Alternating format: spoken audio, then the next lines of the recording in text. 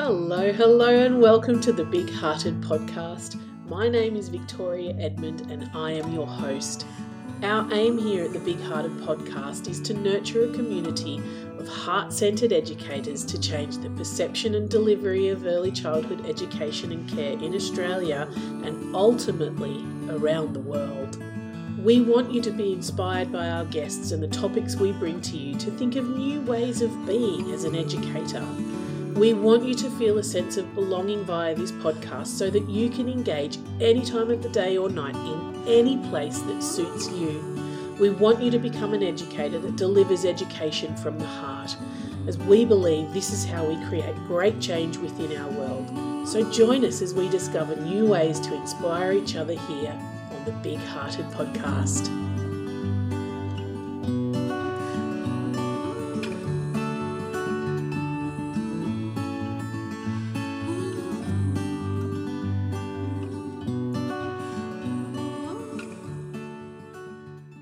Hello, and welcome to today's podcast. I want to talk to you today about a subject that's really close to my heart and one that can cause a little bit of controversy, if that's the right word. Maybe it isn't, maybe I'm just making it up and making it bigger than what it needs to be, but intentional teaching. And I know a lot of educators struggle with intentional teaching because there's this conflicting view around how it needs to look and the move for child-led play, which is really important and a very valuable or very valid rather point to discuss, and I'll go into it quickly. When you do intentional teaching, it can cover various topics. It can be around your environment setup, it can be around the things that you offer in terms of resources, it can be around the experiences that you offer. Intentional teaching can also be about how you set things up to see how children will engage with things. And then, of course, there's pre-planned intentional teaching and there's spontaneous intentional teaching or scaffolding. There's just so many different ways that intentional teaching can be included in your program. It is a must. It is covered in the frameworks that we need to work around or work on with together, community. But it's definitely something that we need to have a focus on, and it is also one of the big areas that educators struggle with the most, because I think it's so broad that it makes it difficult for educators to see how it can fit in their program. Because the EYLF itself is so broad, a lot of educators can struggle if they don't have a framework to work within. And a framework is a really great place to start because it gives you a base. And when you have that base, it then allows your creativity to flow, because once you feel comfortable operating in that framework, then you can start experimenting and building out your ideas. So it's definitely a great topic for us to discuss and cover, and I want to go into detail about intentional teaching for you today. So we run an online planning day, and that's where we plan 12 weeks of intentional teaching in advance. And quite often when I share that idea, there is this whole cohort of people out there who will be like, you can't plan that far in advance. That's not child-led. We're supposed to be running child-led programs and blah, blah, blah, blah, blah, like all the things. And I totally get it, because before I started planning that way, there was no way on earth I could even fathom how to plan 12 weeks in advance. Just wouldn't have happened. In fact, it didn't happen until I actually sat down and gave it a red hot go. And once I gave it a red hot go, I realised that there were so many benefits to planning that far in advance. In fact, the benefits far outweighed all of the negative thoughts I had around pre-planning.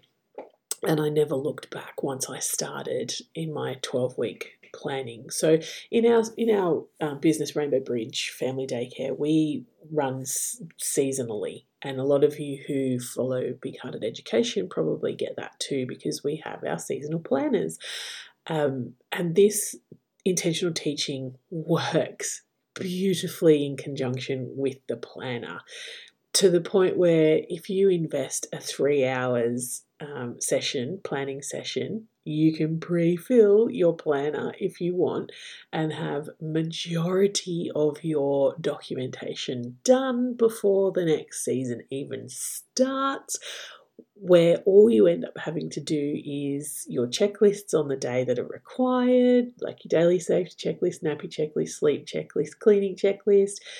They're tick and flick once you do them, obviously. And then you have maybe one observation to do a day.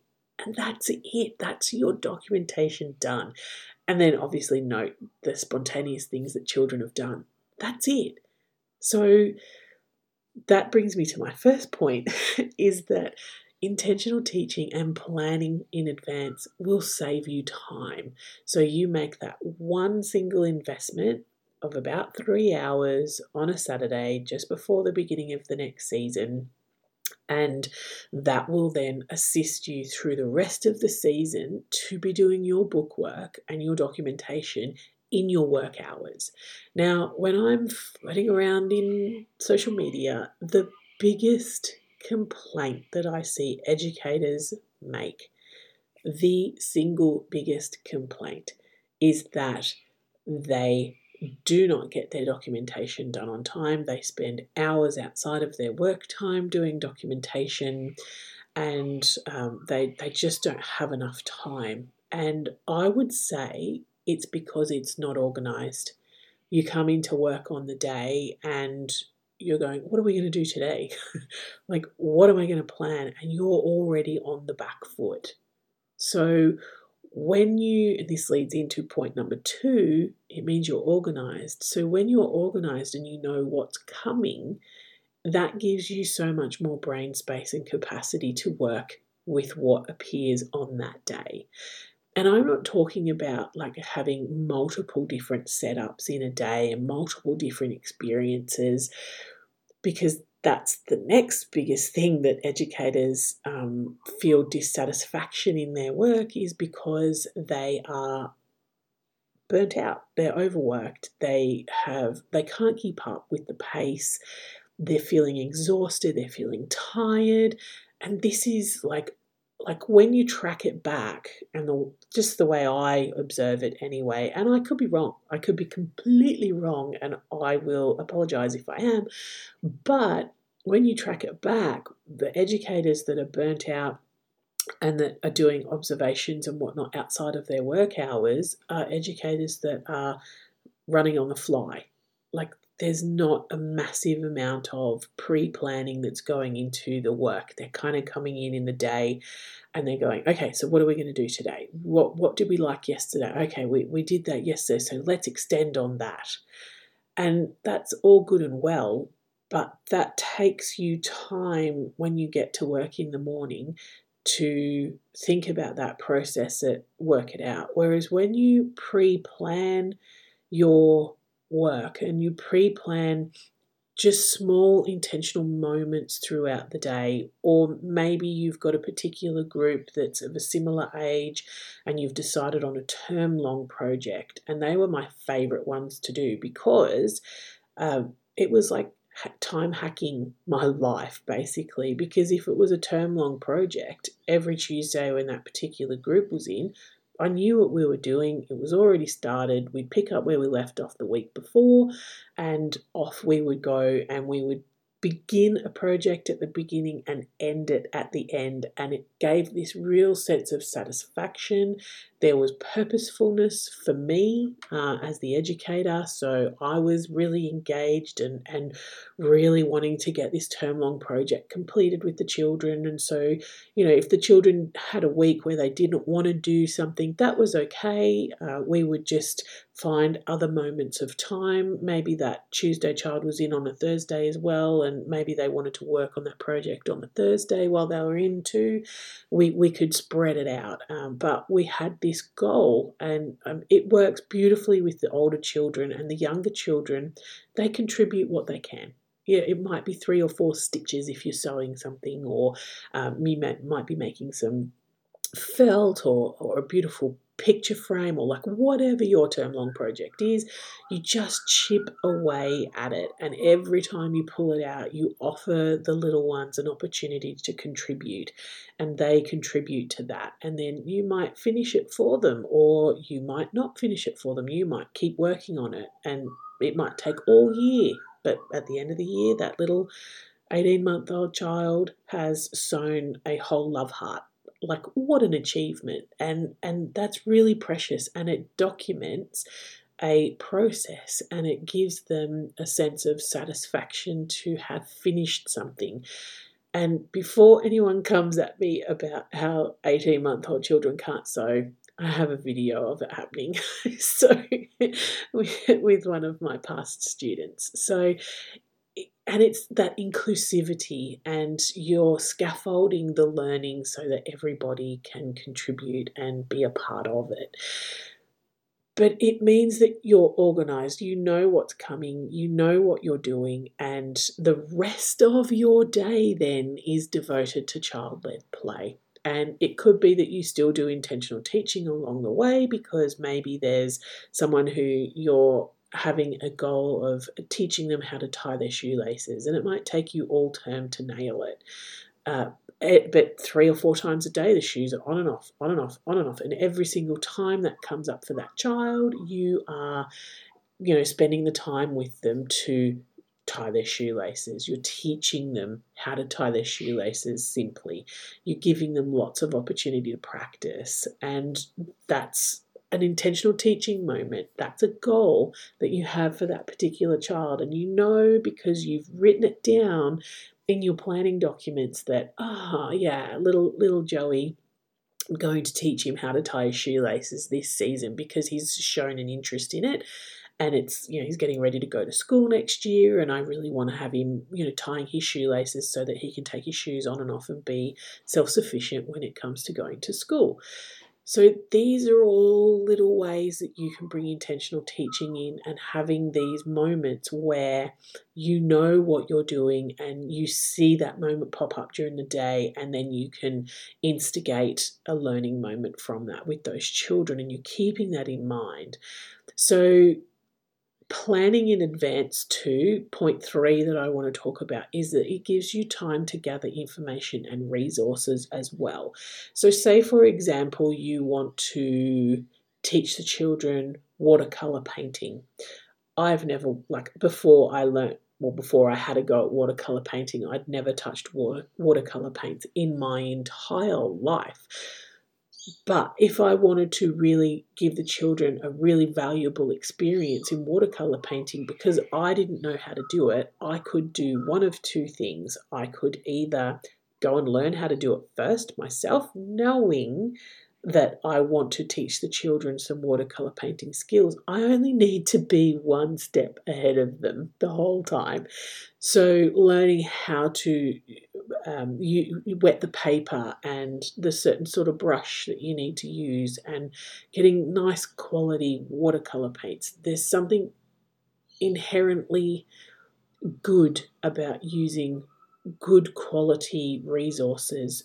Children deserve to have good quality experiences. So wherever you can, I encourage you to source out resources that are good quality. So if you're using wool, get pure wool. Don't use acrylic, because it doesn't feel as nice and it doesn't have that same experience. If you're going to use felt, go and get the beautiful thick felt. I apologise if you can hear that in the background. My family's decided to get up, and the bin truck's coming all at once. I'm gonna carry on though, because we've just got to get on with things. So getting good quality, thick, beautiful wool felt, as opposed to the thin acrylic stuff that you can get for 50 cents a sheet. It just doesn't feel as nice and it doesn't look as nice either, and it won't last the distance, particularly if you're going to, I'm going to shut this window, particularly if you're going to use these for resources and making toys and things like that. Like, it's just going to be much nicer, and they will last the distance if you use better quality material than cheaper stuff. So what this means, though, is that you have time to gather information and resources. So I could do one of two things if I'm trying to teach the children watercolour painting. I can go and quickly do a class myself, or I can engage somebody within my community who knows how to do that skill to come and teach the children and I at the same time. What a great experience for children to see their educator learning something at the same time. So planning in advance gives you the opportunity to be able to pre-prepare yourself and your resources, which means you're never, ever, ever going to be caught short without having your resources there. I don't know if you can hear that, but that's the coffee machine. Maybe it's your sign to get a coffee while we're having a chat. Anyway, I hope it doesn't come through, but it is what it is. So, gives you time to gather resources and information so that you're prepared, so that you know on that particular Tuesday I need to have X, Y, and Z prepared.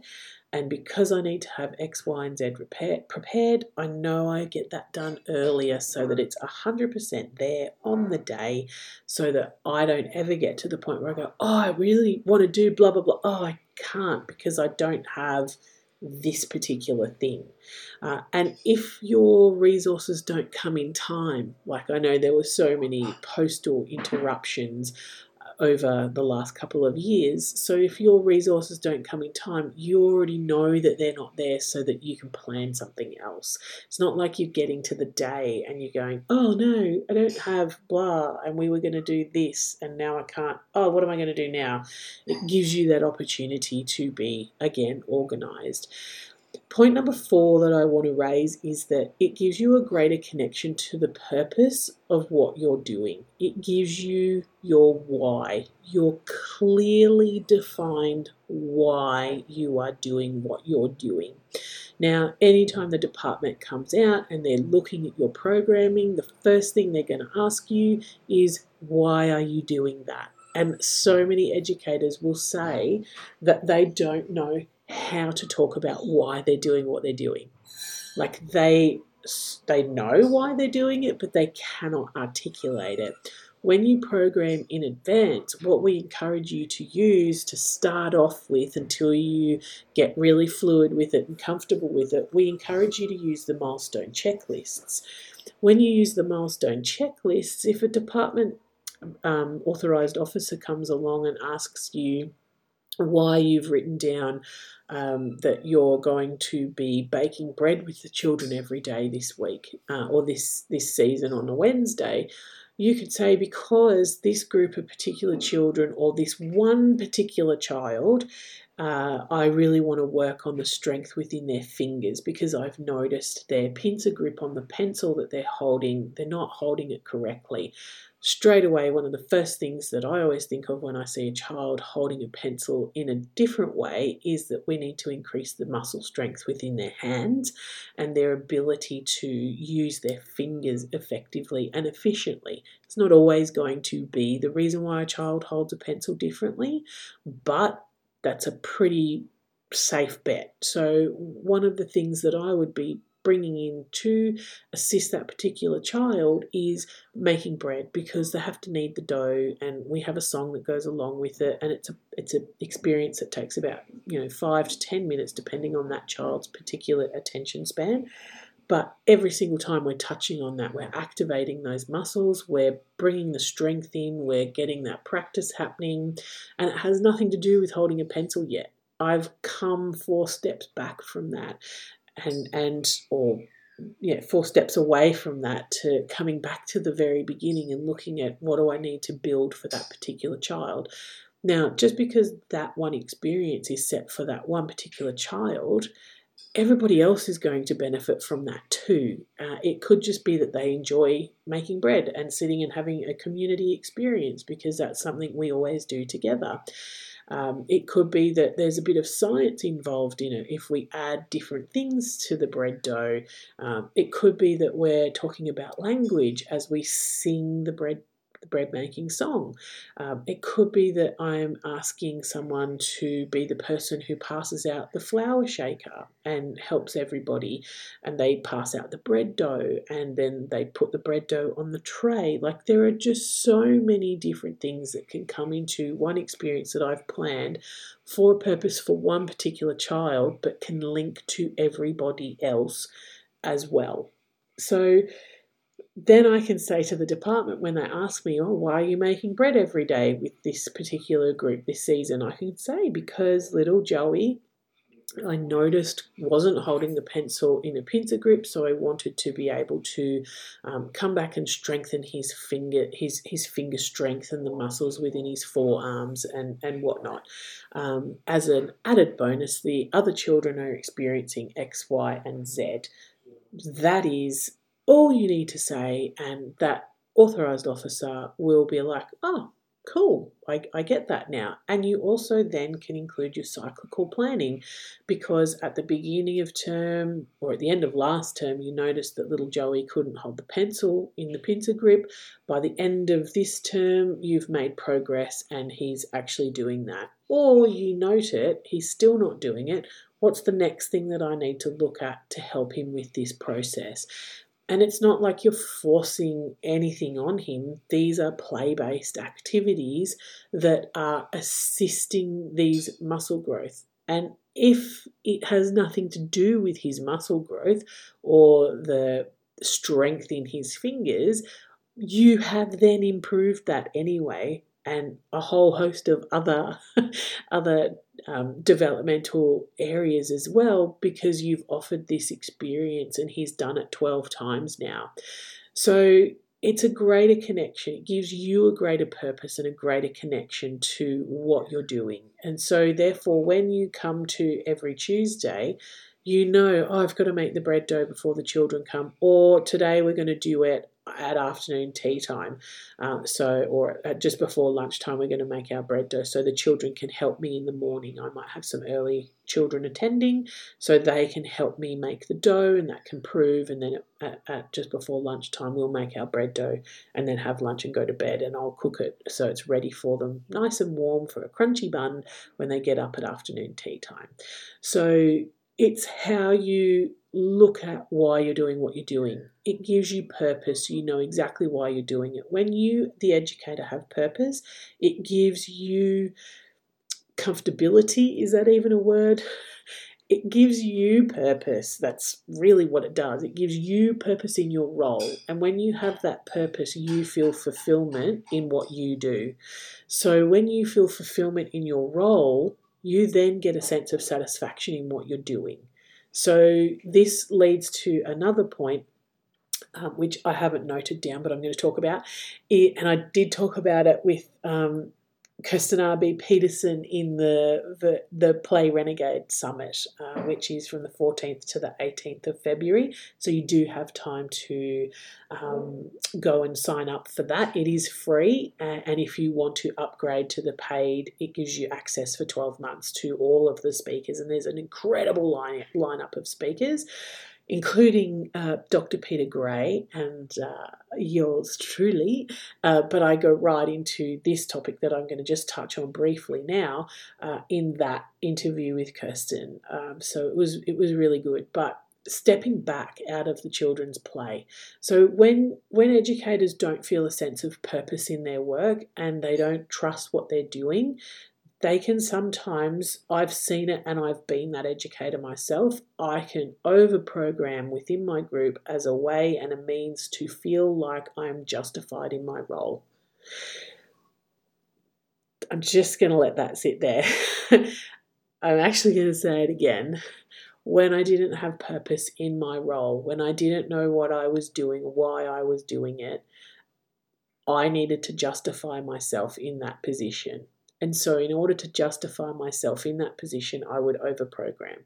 because I thought I had to be the person that was providing this experience and that experience and doing this and doing that. And that's why I'm here. And it's so important that I'm here and I provide this for the children. Really, I was justifying my position.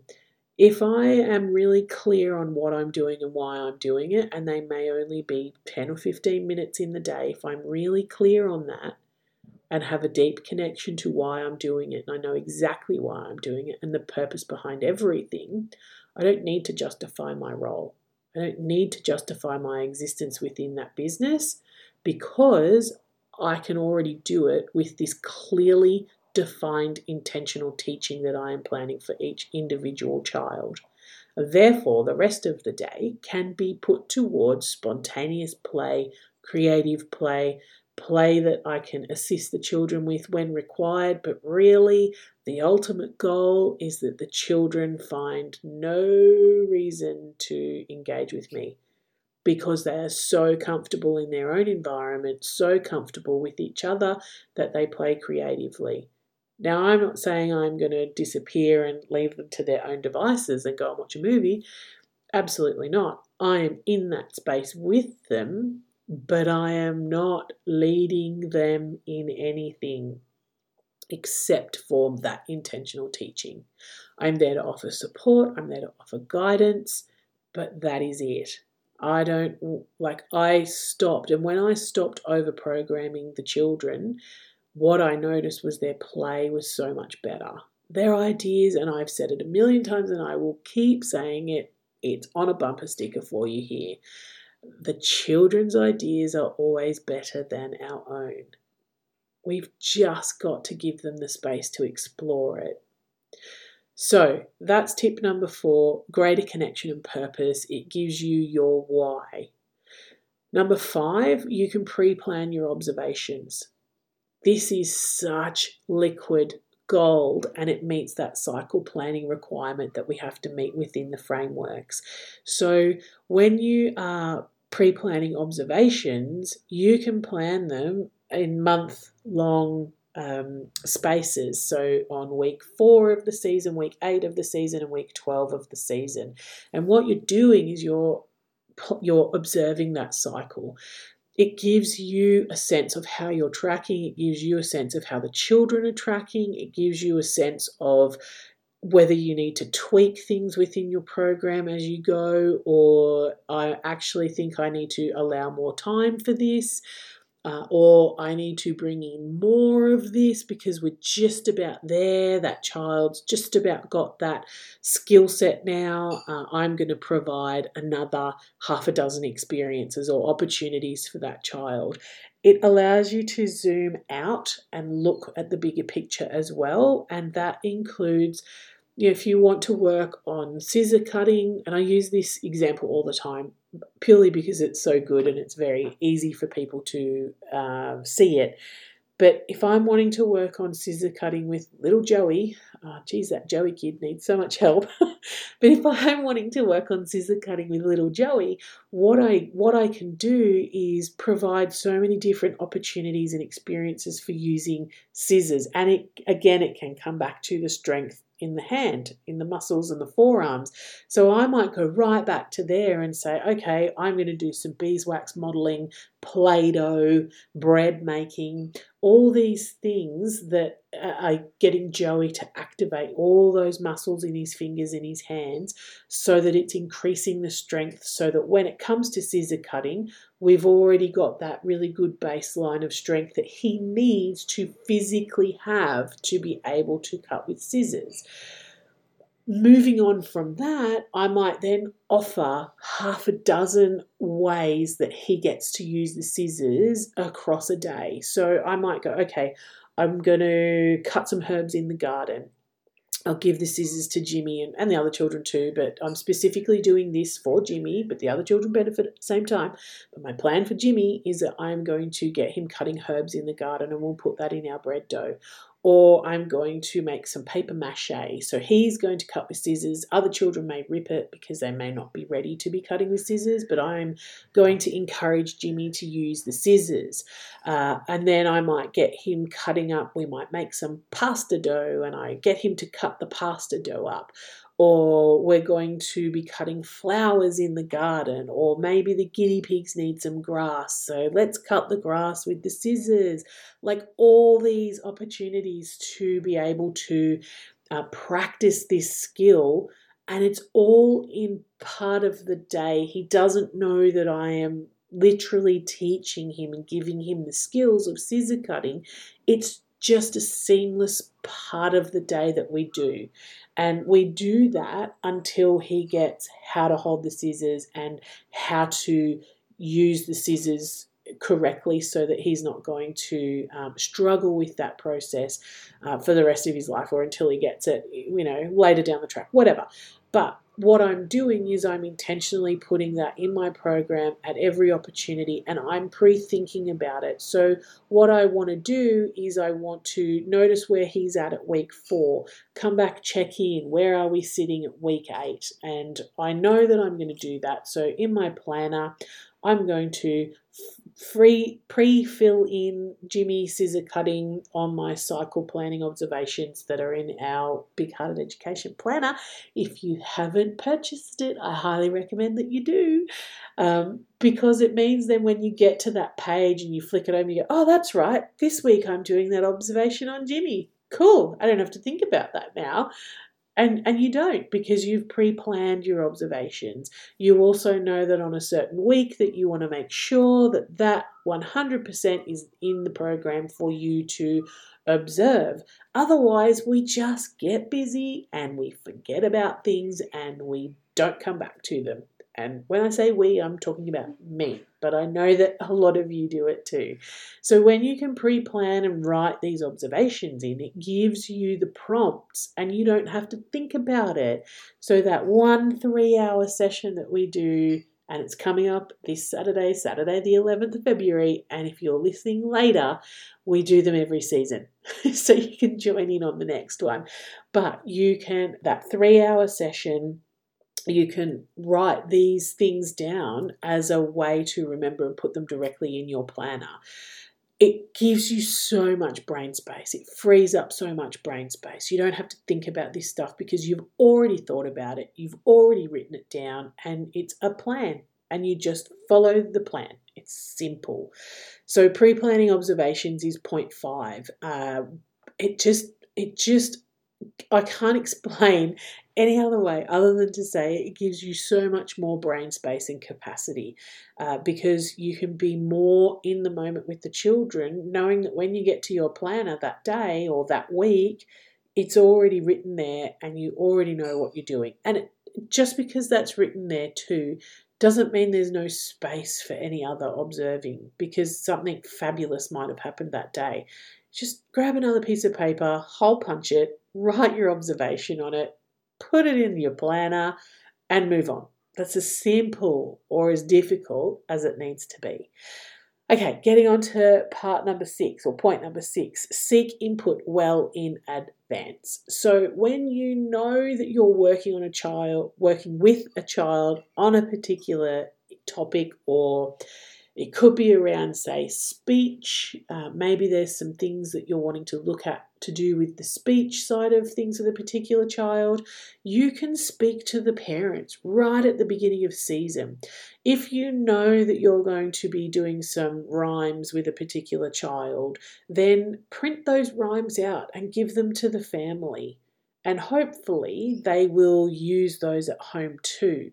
So you can then seek input. If you've been perhaps working on speech with this particular child for a whole season, and you've noticed that, there's a few things that I'm just not able to work past, it means you can then maybe go and speak to a speechy, or find a course, or get in touch with whoever to get some information. You might ask other educators, but I would instantly maybe go to a speechy yourself and see if there's a course they offer for educators. I know Emily Mackey and I'll put her in the show notes. I know Emily Mackey has a program for educators around speech and issues that children may struggle, where she gives skills and resources and all this sort of stuff. It's a fantastic program. I'm actually going to have her on the podcast too soon, so you'll be able to hear all about it. But if you know you've got a child that is going through or requiring some extra assistance, or you yourself need extra assistance, it gives you an opportunity to put those things in place. It gives you an opportunity to seek input from the family as well, and it makes sure that you and them are on the same page, because this is what we're here for, the highest good of the child. So when you can seek input well in advance, it means that everybody is on the same page. It means that that's going to work for the biggest benefit for that particular child. It could be that you need to ask for help from your coordination unit or your director if you're in long daycare. It could be that you need to get specialist resources. So you might get in touch with your inclusion support service agency, and you might see if you can find some visual cards that will help. They can help you provide for those visual cards and things like that. You could have a meeting with them in your support unit, or your coordination unit rather, and you have a meeting together about how you're going to help this particular child that has cerebral palsy in your service. So do I need specialist equipment? Can I get a grant for specialist equipment? Can I get some flashcards that will help this particular child? They can point at their sign of their drink bottle if they want their drink, or whatever it is that's going to be. But it allows you to really get organised and have those things in place before you need them, which makes you, again, more organised, more efficient and effective in your work.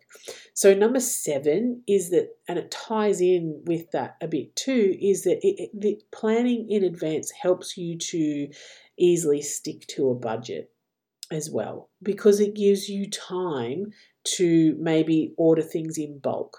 So you might, if you're going to say, okay, I'm going to do bread making every week this season, I need to order 5 kilos of bread flour. Where am I going to store 5 kilos of bread flour? Okay, I need to organise myself a container. I want to make sure I have the container before I get the flour. Where do I get the cheapest bread flour from? Maybe I might ask my families if anybody else would like to make a bulk order, and I could order 20 kilos and distribute that to the families. I know a lot of Steiner type educators do that sort of thing.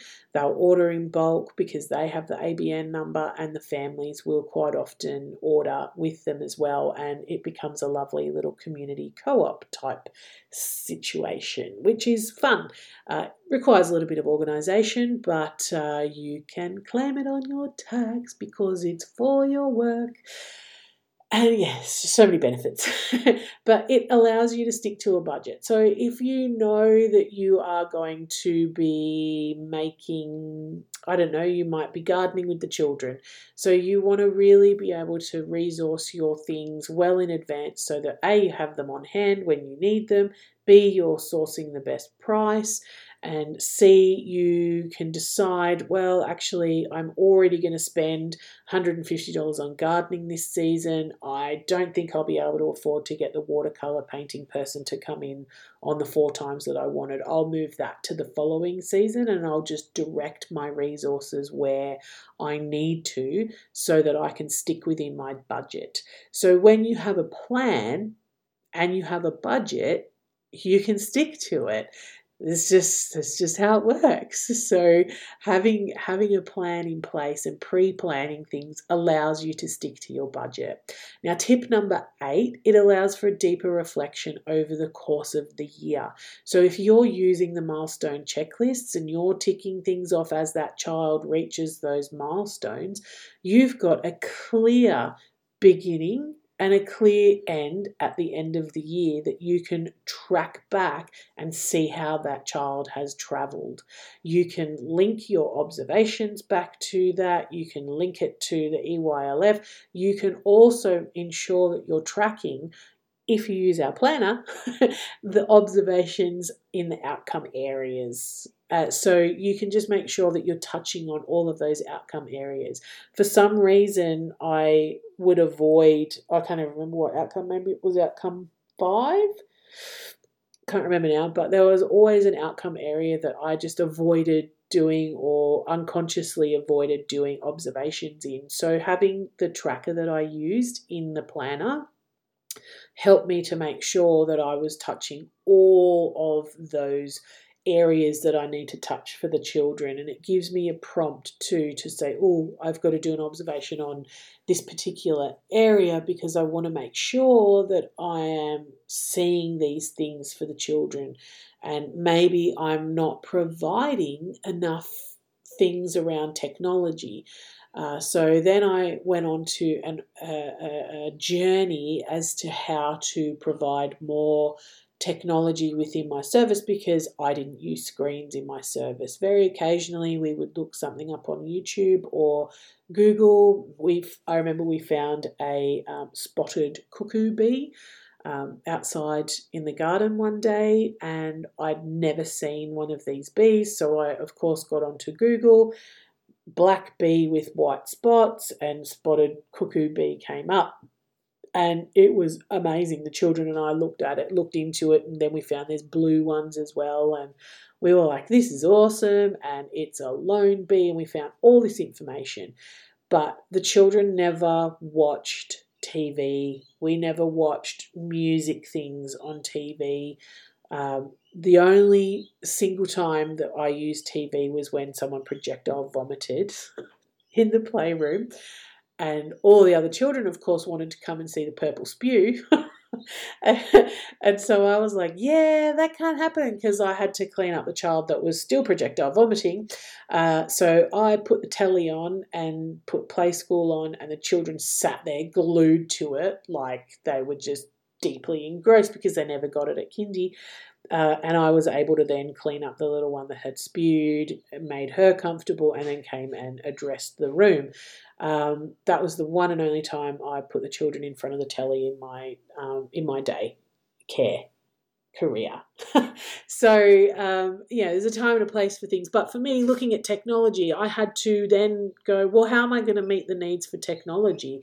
And so then I looked at a pencil. And a pencil was technology. Before there were no pencils, then there was a pencil.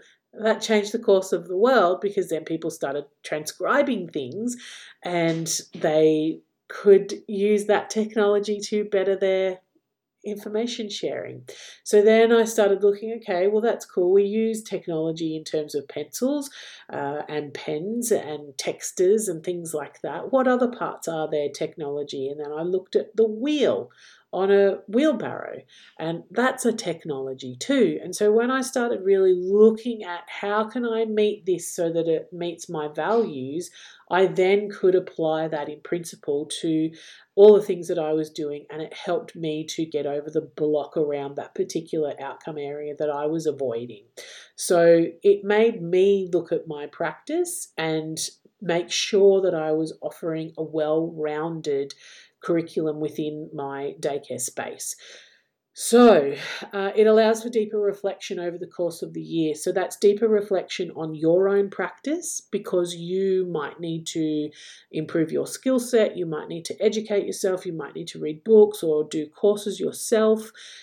So that helps you to deepen your connection to your why. It helps you to have deeper reflection on your own practice over the year, but deeper reflection on the children and how the children are moving through the developmental milestones and the different developmental domains that we need to meet as educators as well. And, they're so broad. They really are broad, but they give you a place to start and a bit of a guideline. Everybody's going to meet them differently, of course. Of course, the children are going to meet them differently. But it gives you something to track by. It also means that at the end of the year, you can write if you choose to, particularly when children are going to school, you can really give a clear guideline and a transition to going into school or prep. And that's a really big thing. I know the department in Queensland is really pushing transition statements for schools as they move through from your care into preschool, not preschool, sorry, prep, so that the teacher knows the strengths that this child has and the areas that they can have for stretching. So it allows for greater reflection. And when you look back over the course of the year, you can see where you started and the things that you had focus on and worked on, and you can just follow those through or come to completion for them. But it allows you to really reflect over the year and see just how far you and that child have come in your work together. Tip number 9 is it helps you plan for next season. Now, this is a beautiful thing because once you start looking at that milestone checklist, that will give you some of the goals that you want to work on with those children. But it also will tell you those areas where actually we haven't quite met that. We need to provide a little bit more for that child, more practice. So just because you've had maybe language development on your intentional teaching for that child for the whole of last term doesn't mean you can't do it again. That's the thing that's singing to you the most, that needs the most direction and help and practice. So you then go, well, okay, we looked at rhyming last season. That didn't really quite work. Maybe this season I might get in touch with Emily Mackey or someone else who you know of to maybe do her course. And then I'm going to have all these other skills. Now, those skill set aren't just for that child. That's an investment that you have for every child that comes through your service from here until evermore. So it is an investment that you would make, and you would choose to make that as professional development. So it will then give you different skills to work on for the coming season. So you don't have to think about that. You already have decided that, no, I'm going to be looking at language development for this particular child. I'm going to continue that. I'm going to do that course and check in week 4, week 8, and week 12 to see if there's been any kind of difference that I've been able to help with that particular child. So you don't have to really think about that. You just continue on with the plan that you had before. If you've met what you've wanted to meet with that particular child with your intentional teaching for last season, you can then go, okay, well, this is the next thing, because I'm now observing the children differently and I'm looking from a different perspective at the children.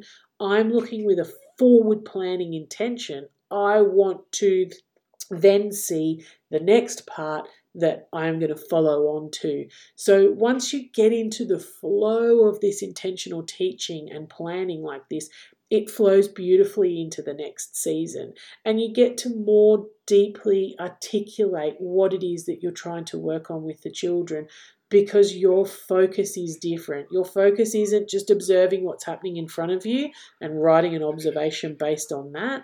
Your observations come from prior knowledge of the children and a plan that started, way back. So therefore your observations become different.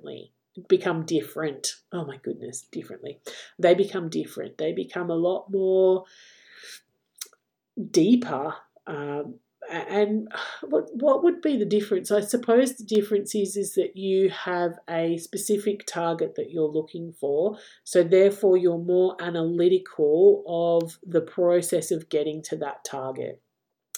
It's like I read a quote the other day, and I can't quote it now because my brain doesn't work like that. But the gist of the quote is that a sniper or a shooter doesn't shoot and then go and paint the target around the bullet hole. The shooter will have the target in place first and will aim their bullet for that target. It's the process of getting to the target and making sure that the gun is on the right angle, that the scope is in check, that they take into account for the wind. Like, these are all things that we can apply into observing too. And when we start looking at observations from that perspective, it's far different than writing about something that's happening in front of you and how am I going to extend that. What you actually do is you look differently. If you've got a child that's really struggling to gel with the group, you're going to look at that from a different perspective and go, well, hang on, how far back does this go? Where does this start? Okay, this child came into a group of children that were already connected and already had a really great working relationship together. This child's struggling to ingratiate themselves into the play. They're struggling to ask to come into play. So therefore, as an educator, I'm going to see that and I'm going to go, how do I help them join the play in a less, confrontational manner? Going over and hitting Jimmy on the head with the bucket of sand is not the way to go about getting into the sandpit with the other children. Maybe I can suggest to him that he comes along with some toys to add into the game, and then he can slowly incorporate himself into the game, or whatever, however it is. But what you do is you come from a different place, rather than, because you know that he's struggling to join in the group. So you're going to have a different idea about the things that you observe. You're going to observe the different ways that he's doing it, analyze that, come back and go, well, how can I assist that? And put it into a different context and give him different opportunities and skills, and work with the other children about how, when we have a new community member, how are we going to welcome that community member in, and all these sorts of things, rather than going, he's struggling to gel with the other children, that's all it is. When really, when we look a little bit deeper, it's because he doesn't know how to ask to join in. So we just teach him that and we share that. So the next point that I want to talk about is point number 10, and it creates more space in the day for the children to play spontaneously. So that is one of the biggest things that people say to me, how can you plan so far in advance? How does this meet child-led planning? Hopefully by now, from all the things that we've talked about, there's a clear understanding of how that works. But just in case there's not, how this creates more spontaneous play for the children is because when you know what you're doing and you are not over programming your day, you are not putting too much in because you're no longer justifying your role, what you actually do is you then become a person that stands back and you watch the children and you observe the children, and you don't helicopter over them by any way, shape or form either. But what you do is that you will be standing there and you might do some of your own creative endeavours. So if you've learnt to watercolour paint this season, you might be doing some more watercolour painting because you want to make a book for the children, and your gift to the children is painting the cover for them, or whatever it is. That was probably not the best example because I would probably get the children to paint their own book cover, but whatever, you kind of hopefully know what I'm saying. Maybe you want to, let's say you're going to learn to crochet. And if you're someone other than me, that's a possibility. My mum tried to teach me to crochet and she was like, oh, Victoria, for someone who's so smart, you're really dumb at this. I, for some reason, just cannot do it. I know how to knit. So I might then be thinking to myself, as an educator who's got the children deeply engrossed in their own play, and I'm standing here going, I'm a little bit bored. What am I going to do with myself? I might pull my knitting needles out, find a knitting pattern to make little chickens, and make 10 little chickens over the course of that term. Like, I am doing something creative that fulfills me. I'm being a person worthy of role modeling for the children, and therefore I'm actually working within my space. I'm creating resources within my space, and I'm keeping my big stinky adult nose out of the children's business. I'm doing something that's worthwhile for my business. I'm doing something that means I can put it down in a second if I need to be with the children and assist the children through something. but it's giving me purpose. And if the children are coming up to me and saying, Tori, blah, blah, blah, blah, blah, blah, blah, blah, I can go, well, I'm actually just a little bit busy at the moment. You might have to go and have a chat with so-and-so yourself and ask them if you can join, or whatever it is. But what I'm doing is that I'm purposefully pulling myself out of the children's play because they don't need my ideas. They don't need me to stick my nose into their business. They don't need me to be providing the impetus for everything that they do. We need to be letting the children deeply engage in their creative play. So when you have your intentional teaching plan and you stick to that, or you use that as your base for the term or the season, it means that you can go, okay, I've done all the things I need to do, and now it's up to the children to utilize the space and the resources in the best way they see fit. So when you have your intentional teaching moments, you know that you've met all the requirements and you've done all the things you need to do. Then it allows more space for the children. I have lost count of the amount of educators that have come to me in my service and they've had a science experiment, they've had a cooking experience, they've had a walk, they've gone on a walk, and then they've had to do painting, and then they've had craft experiences all planned in one day. They wonder why they are burnt out. They wonder why their business isn't as profitable, because that all costs money to resource all of that.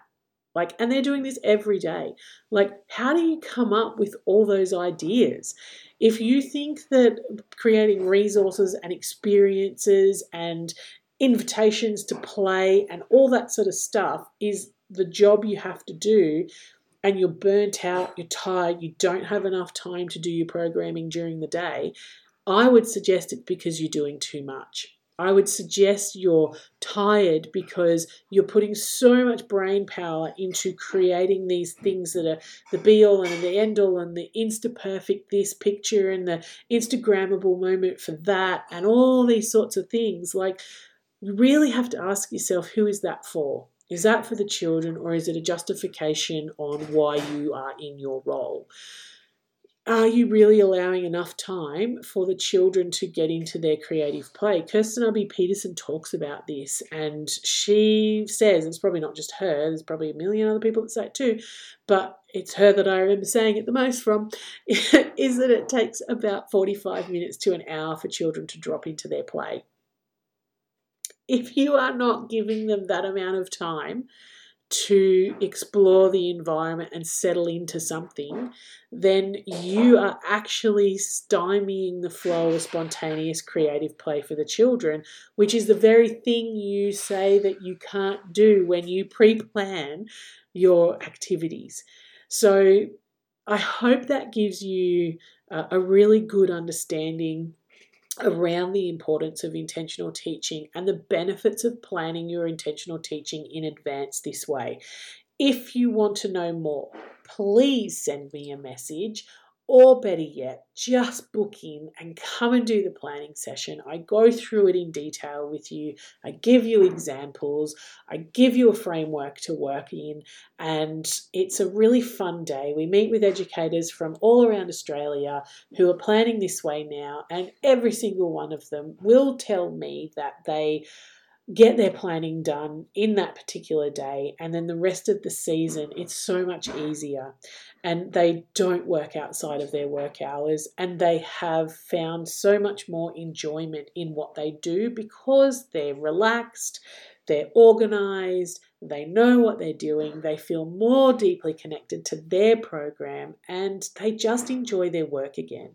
So if you're that educator that is struggling to find the balance in her work or his work, and you're wanting to really approach this and tackle it head on, it might take you 2 seasons to really get the flow of it. And I'm not going to lie, you have to undo a whole heap of conditioning on over-programming the children and having this play-based idea that people don't really truly understand as play-based, because if you're not allowing these large sections of day for children to engage in that play without you putting your input in, you're not running a play-based program. So come and join us this Saturday from 9 o'clock Queensland time, and I hang about until you need me, so could go till 1 o'clock, 2 o'clock in the afternoon if you want to hang out for that long. I don't mind. I'm here to serve you and to give you the ideas and share my wisdom and my knowledge with you, because I want to see educators thriving. I want to see them loving what they do, because when you love what you do, the beneficial impacts on the children outweigh anything else. So that's my top 10 tips on how to intentionally teach and the benefits of intentionally teaching. 1, it saves you time. 2, it means you're more organized. 3, it gives you time to gather information and resources. 4, you have a greater connection and purpose. It gives you your why. 5, you can pre-plan your observations, which gives you more mental space. 6, you can seek input well in advance from your families and other professionals. 7, it helps you to stick to a budget. 8, it allows for deeper reflection over the course of the year. 9, it helps you to plan for next season, and every season that you do this, it gets easier and easier. And 10, it creates more space in the day for the children to play spontaneously. So there you have it. That is my top tips to intentional teaching and why it's so beneficial. Thank you so much for joining me. I hope you got a lot out of this podcast. Please give me some feedback if you feel that way inclined. We'll put in the show notes where to join in for our seasonal planning if you would like to purchase your ticket for that. And if you are listening after the 11th of February, we do it every season, so there will be another opportunity for you to join in. All right, my friends, that's it from me today. You have yourself a magical day. Big love. Hi, friend. Thank you so much for joining us today. I hope you got a lot out of today's episode. When we work on our own, we can sometimes be in a silo, so having new perspectives and different ways of looking at things is vitally important for the growth of our individual selves and our professional selves as well. We love feedback, so if you felt compelled to share what you thought of today's podcast, we would love to read your thoughts. You can leave us a review on Apple Podcast. That helps our podcast to get out to the wider community. And the more that hear what we have to share, we think the better it is. Thanks so much, friend. We'll see you next time. Till then, big love.